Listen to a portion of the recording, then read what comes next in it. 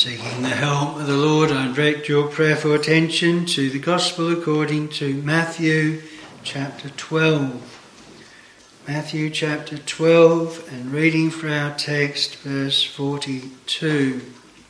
In fact, the latter part of verse 42, we'll read it all and then just highlight the last part of it. The Queen of the South shall rise up in the judgment with this generation, and shall condemn it, for she came from the uttermost parts of the earth to hear the wisdom of Solomon, and behold, a greater than Solomon is here.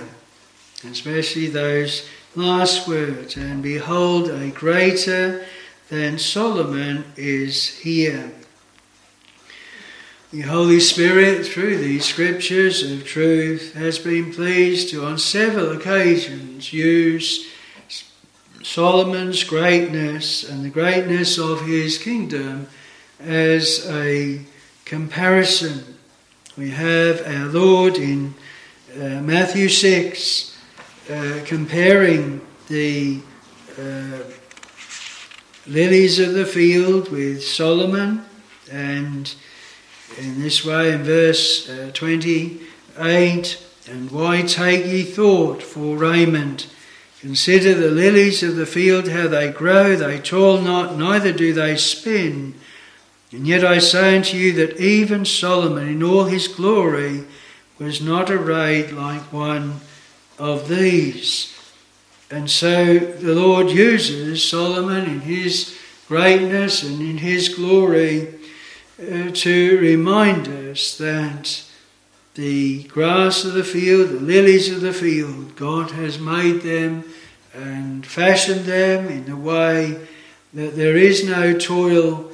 The Lord performs it and does it, and gives a glory in his creation that was greater than Solomon. We have another comparison between Solomon's temple that was so wonderful, was magnificent, and the glory of all lands. And then when the second temple was built, after the first had been destroyed by Nebuchadnezzar, and then after the 70 years in Babylon, they were brought back to their own land. And when the foundation was laid, there were some that were rejoicing, and there were some that were mourning, and it couldn't be discerned of the mourning and the rejoicing, the two mingling together, because those who had seen that former temple in all its glory realised that this latter building was not going to be as magnificent at all. And yet Haggai the prophet was brought to assure them that the glory of this latter house shall be greater than the former. And the glory of it was that the Son of Man, the Son of God, the Lord Jesus Christ, the promised seed of the woman that should bruise the serpent's head, would walk in that temple, really upon that foundation that was laid. And here we have then our Lord in the temple, our Lord coming, our Lord teaching the people and being with them, and setting before us here another comparison, but very, very clearly pointing unto himself. And it's not just the Queen of the South that is a comparison here, or Solomon, but even the Ninevites, and Jonah is mentioned. The men of Nineveh shall rise in judgment with this generation, and shall condemn it, because they repented at the preaching of Jonas, and behold, a greater than Jonas is here.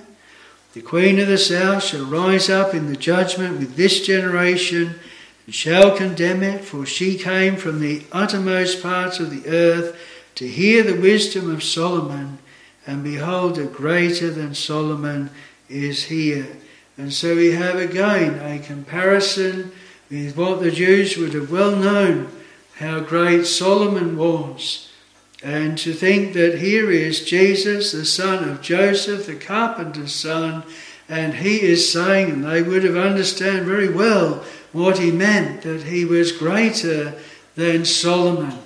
Anyone that was but a mere man making that statement, they'd say how arrogant, what a presumption to call yourself in your lowly condition that you are to be greater than Solomon. But our Lord states it so very clearly. Here is one, here is himself that is greater than Solomon. Now, those that were round about him and those that were hearing him speaking, they would have said, he is here. This is what our Lord Jesus Christ is saying. Here, they would have looked round. Who is there to see? Here is the Lord. He is here. But that word applies as much to us today. May we always remember that. When our Lord ascended into heaven, he promised and he said, lo, I am with you always, even unto the end of the world. And he is with his church through his Spirit and grace. He has promised that where 2 or 3 are gathered together in his name, that there am I in the midst. And so we are to understand and realise as well, when our Lord says a greater than Solomon is here, we don't just look at where our Lord was there, but here, and the blessed truth of the Saviour who came, who stood upon the earth, a real man and real God in one person, and that how that he then offered himself up, a sacrifice, a ransom, the true paschal lamb, the Passover lamb, willingly offered. No man taketh my life from me, I lay it down of myself. I have power to lay it down, I have power to take it again. This commandment have I received of my Father. And he laid down his life and yielded up the ghost in full strength. Father, into thy hands I commit my spirit. And that sacrifice accepted, the empty tomb after 3 days, he hath given assurance unto all men, in that he hath raised him from the dead. We do not worship a dead Christ. We do not worship a Saviour that is not here. He is here. He is alive. He lives to carry on his people's cause above, and he is with his people here below. Great is the mystery of godliness, God manifest in the flesh. The Lord said, if ye have seen me, ye have seen my Father also. None could be greater than God himself. And this is what our Lord is saying here, that he truly is God. He is the Son of Man. He is the Lamb of God. And he is here. A greater than Solomon. Well, we have a comparison here. And I wanted, with the Lord's help this evening, to look at how this is so. There's a comparison here, and we can draw from it those ways in which our Lord Jesus Christ is greater than Solomon. Very often we do need things to compare one with another, to give some idea of the greatness and majesty of God. And in this condition, whereas Solomon is but a man, but a sinner, but one that also needed redeeming and saving. And here is the Saviour of sinners, the King of kings and Lord of lords.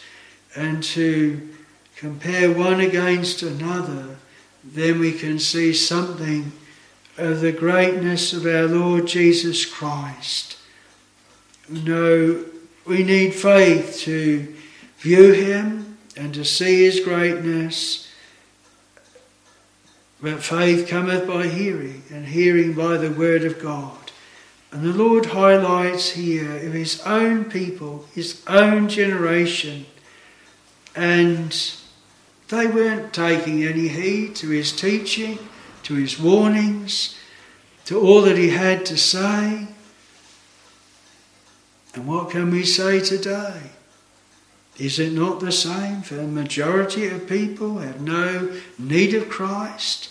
They do not feel the need of his word, do not seek his word, do not read his word, have no desire after him, do not see his greatness at all.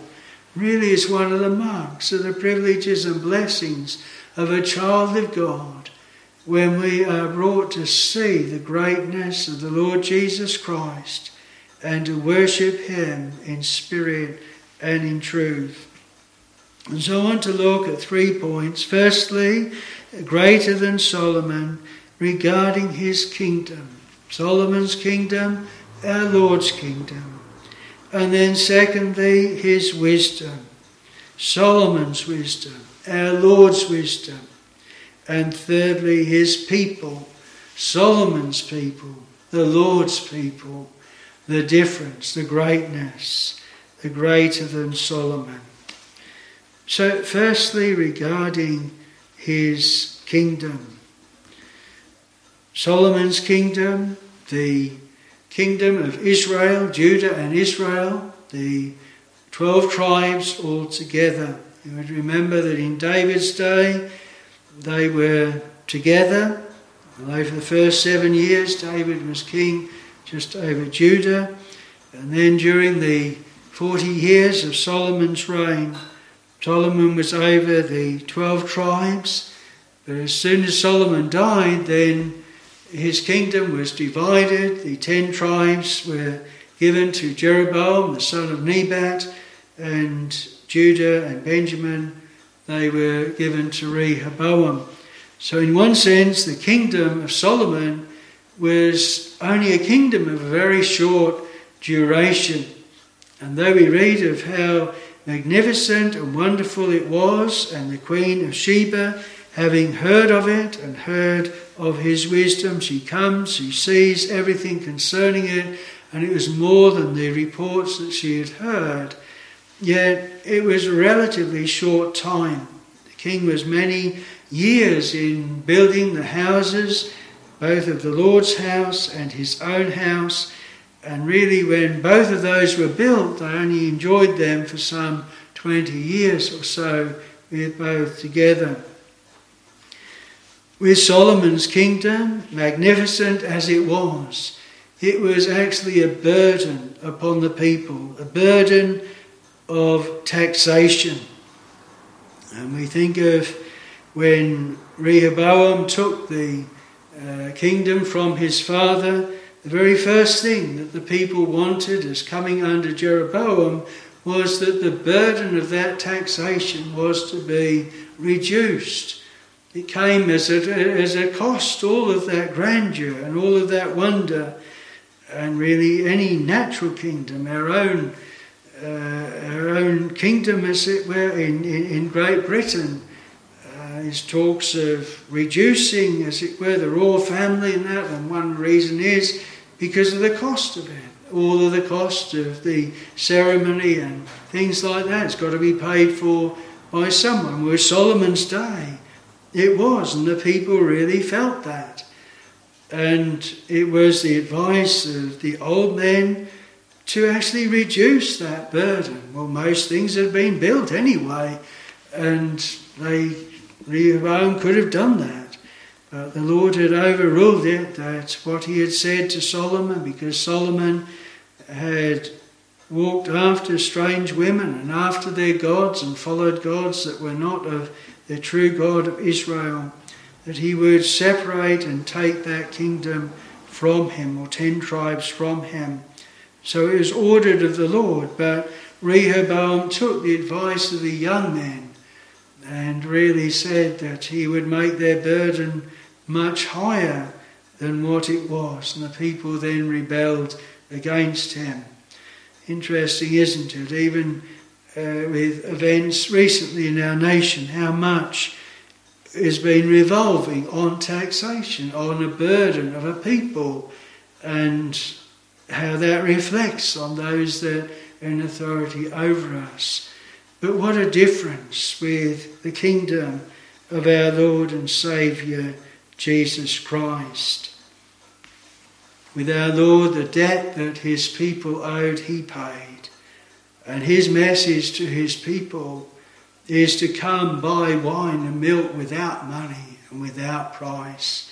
And to come unto me, all ye that labour and are heavy laden, and I will give you rest. Take my yoke upon you and learn of me, for I am meek and lowly in heart, and ye shall find rest unto your souls. It's a very different kingdom. Our Lord, not a hard taskmaster, not laying burdens on men. In fact, that's what he reproved the scribes and the Pharisees for, that they lay burdens on men that were grievous to be borne, and that they did not release them in any way.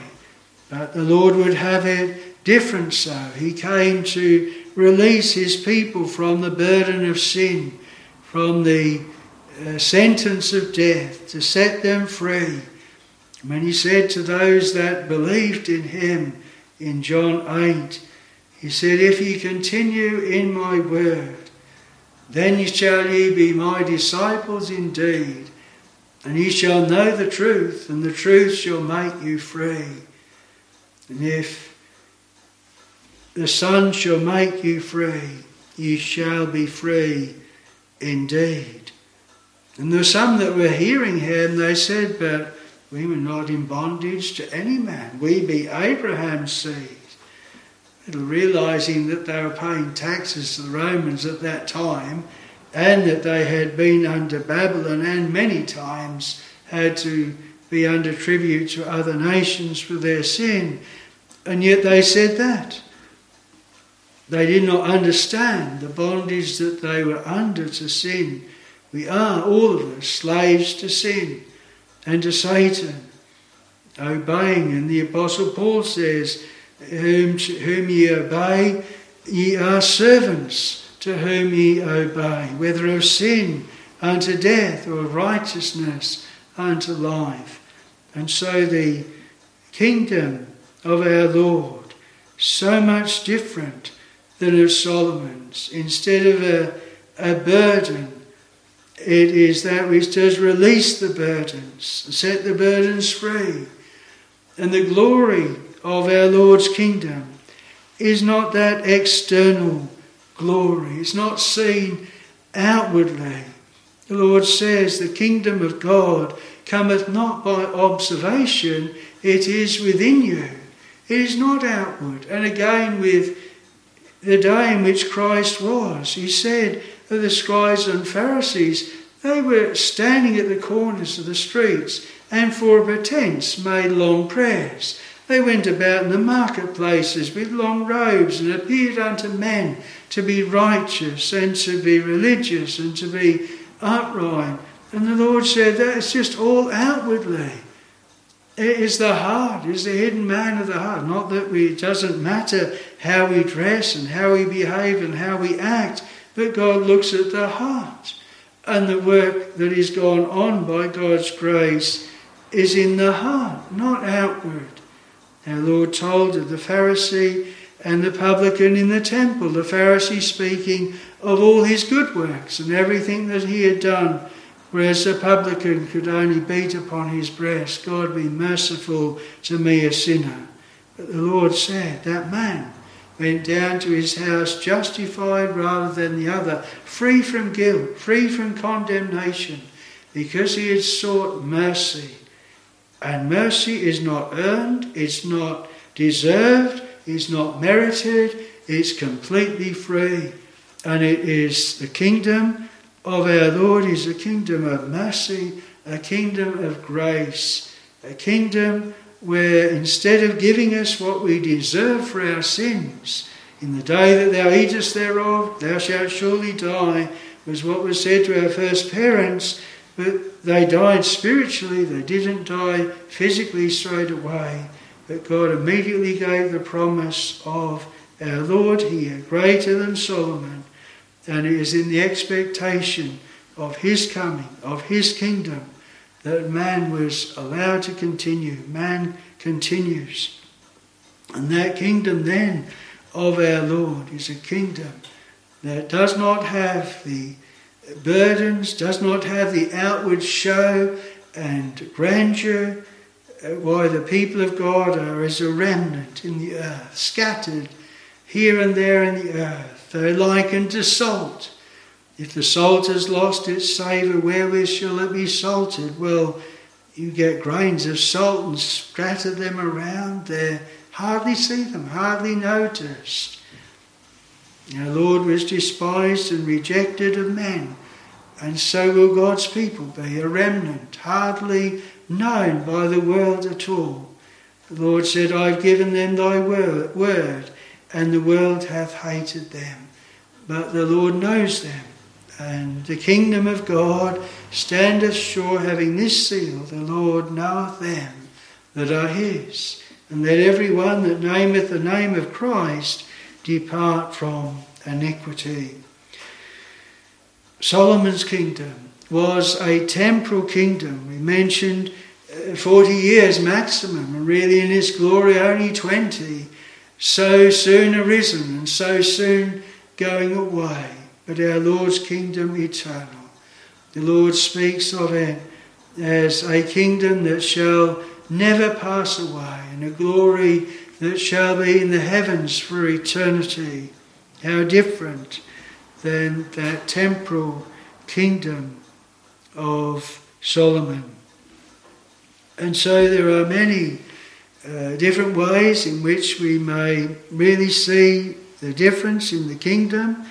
Our Lord says that greater than Solomon is here.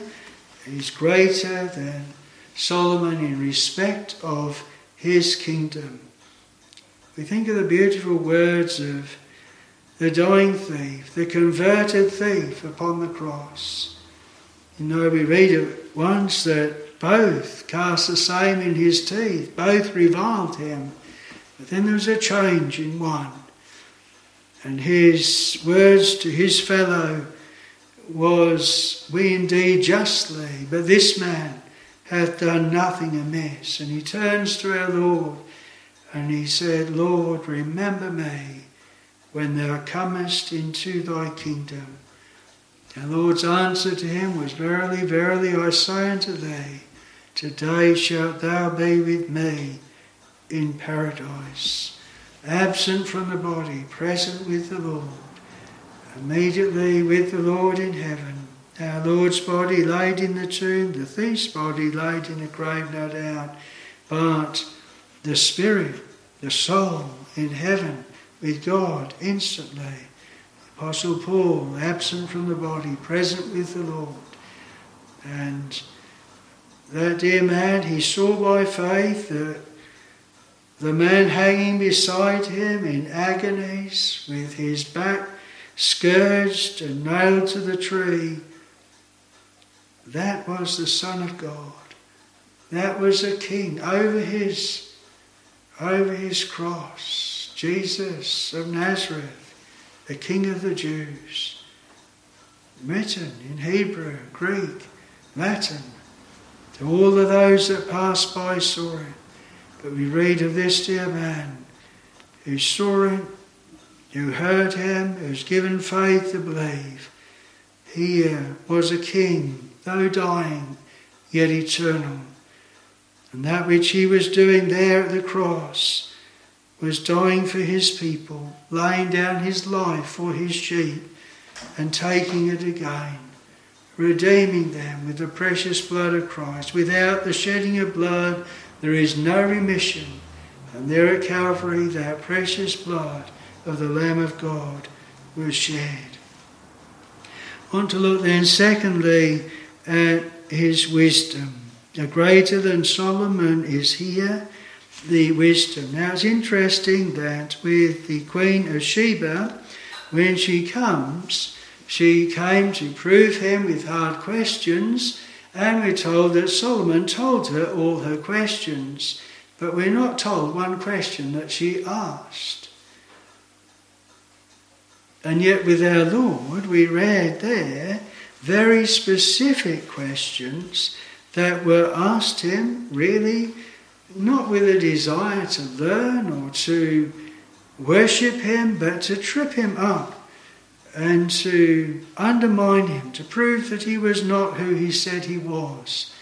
And they fell down miserably. The Lord Jesus Christ answered all their questions, and we read how he answered their questions and how he perceived what they were trying to do with him.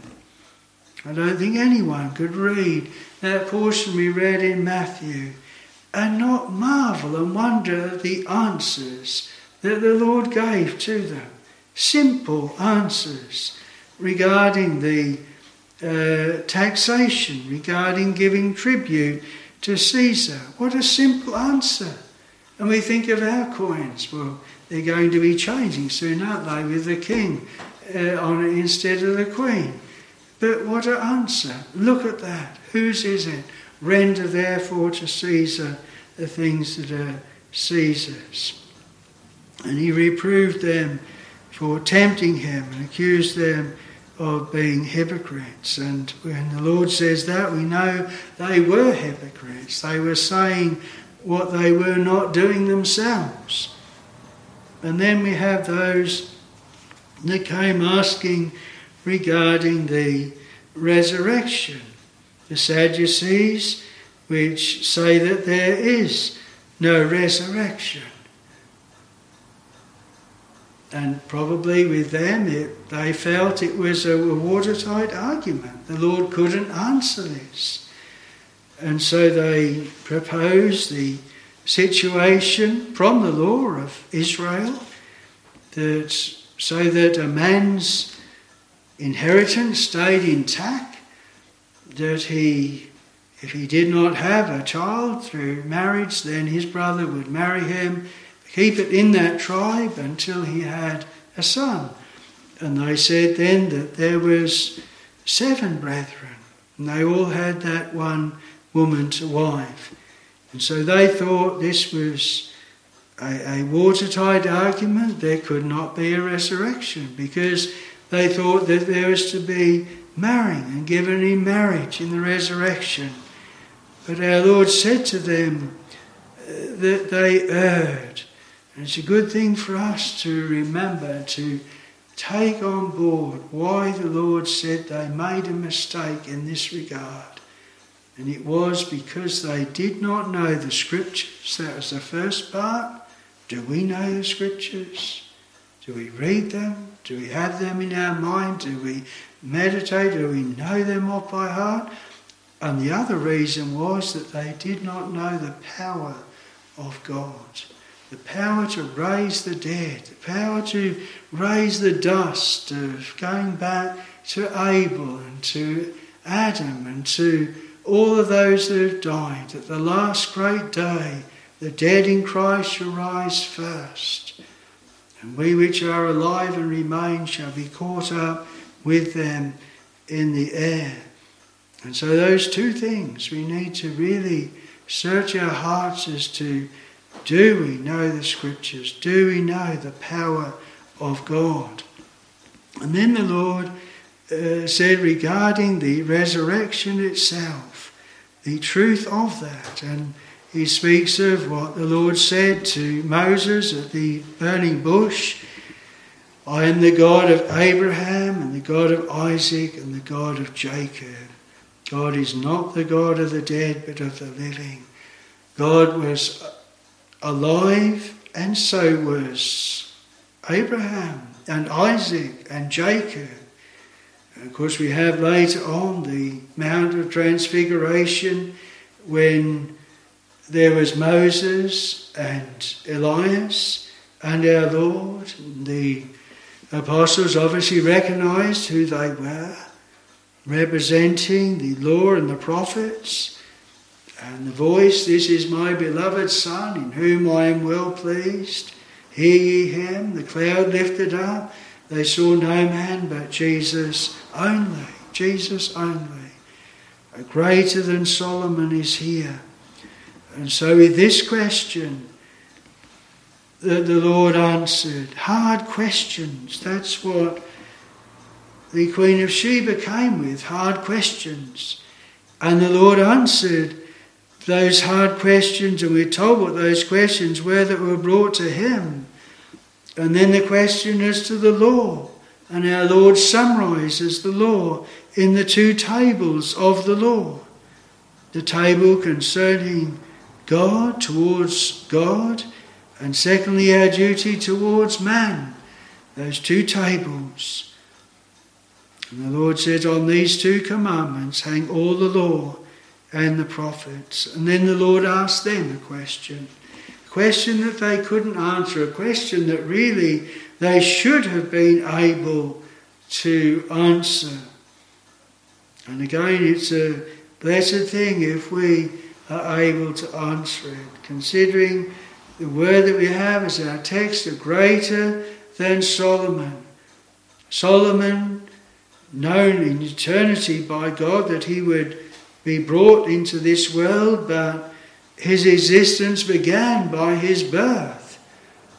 Eternal his soul was, but all the time that's spoken of here is that our Lord Jesus Christ was before David, though he was to be David's son. And they couldn't understand that. If ever there was a text, and pointing of course to Psalm 110 and verse 1, if ever there was a text that so proved that Jesus of Nazareth is the eternal God and a pre-existence with the Father before he came to this world, it is that in Psalm 110 and that which is here, and that which they could not answer. They accused our Lord of being a man that had made himself God. But truly he is God and made himself man, humbled himself, made himself of no reputation. This is he. And so with these hard questions regarding his wisdom, the Queen of Sheba, she came to Solomon. And yes, we're told that he answered these questions, but not what they were at all. But our Lord, it is highlighted how he answered those questions, what he said, and in answering them set forth these precious truths of the law of God, the resurrection of the dead, and of the eternal existence of himself, the Son of God. So the wisdom, where did Solomon get his wisdom from? He got it from the Lord. He is wisdom. Remember years ago speaking to one of our counsellors in the town, and it was regarding actually having a Sunday market. And thankfully, after making representation to them, they decided not to have it at that time. But I spoke to him about it, and he said regarding those council meetings, he said we really need the wisdom of Solomon. And I said to him, well, you know where Solomon got his wisdom from. And I gave him the copies of all of Solomon's writings and pointed him to the Lord, pointed him to where Solomon was given that wisdom as he asked it from the Lord.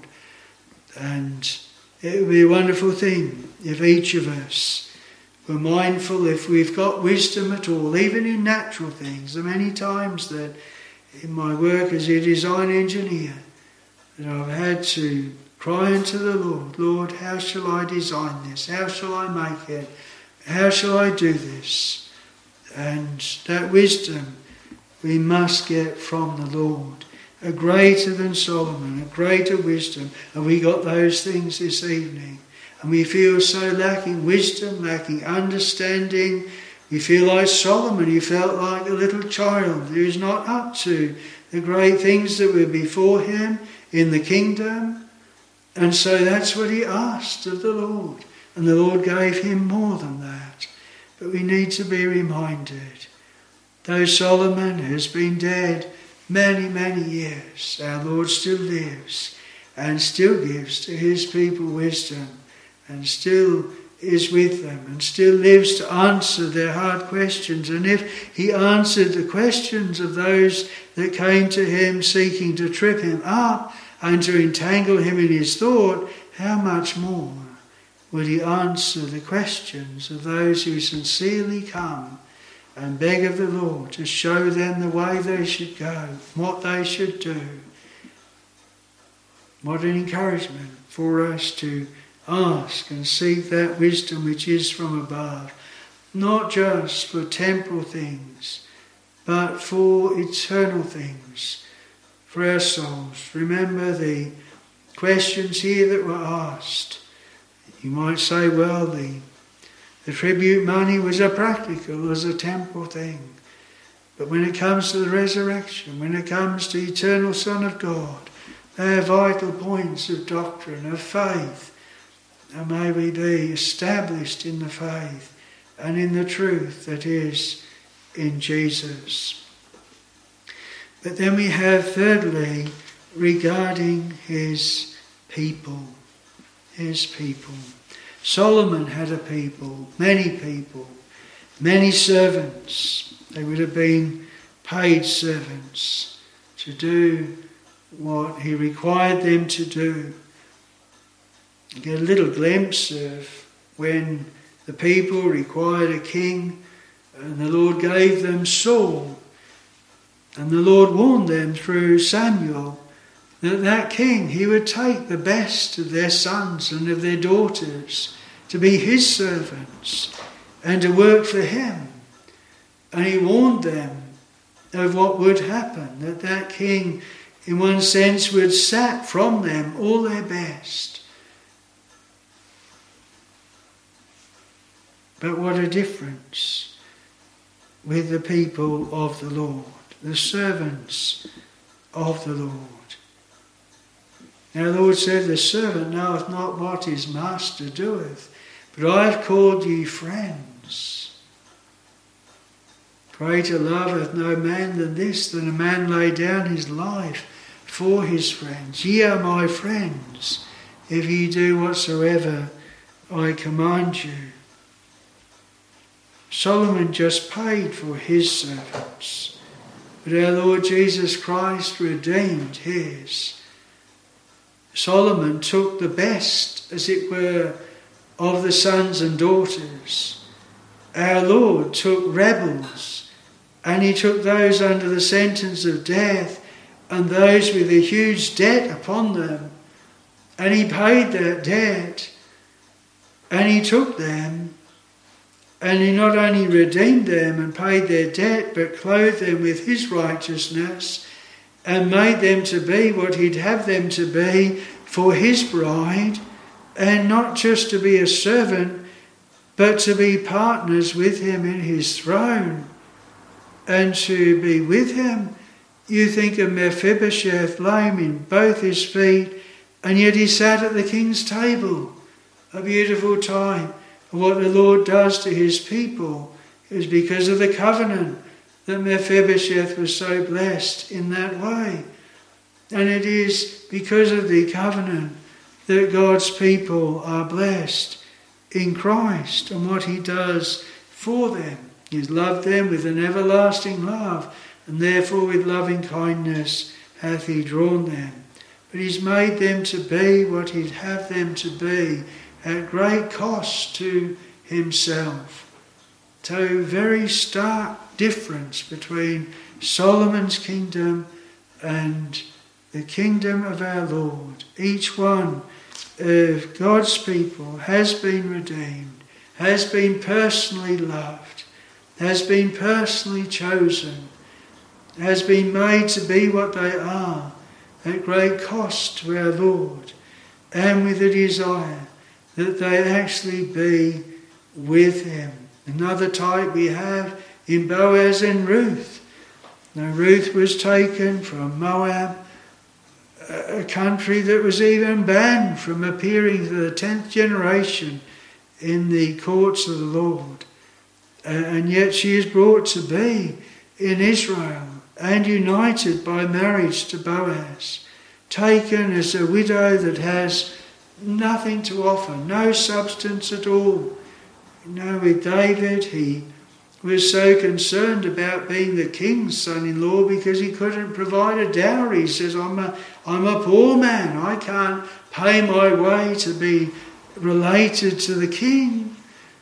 But the people of God, they can never pay their way to be related to the king. The Lord takes them, bankrupts, and those that have nothing, and that he makes them to be a people, a holy people, a people that shall be with him on his throne. There are people that are kept by him, preserved by our Lord Jesus Christ.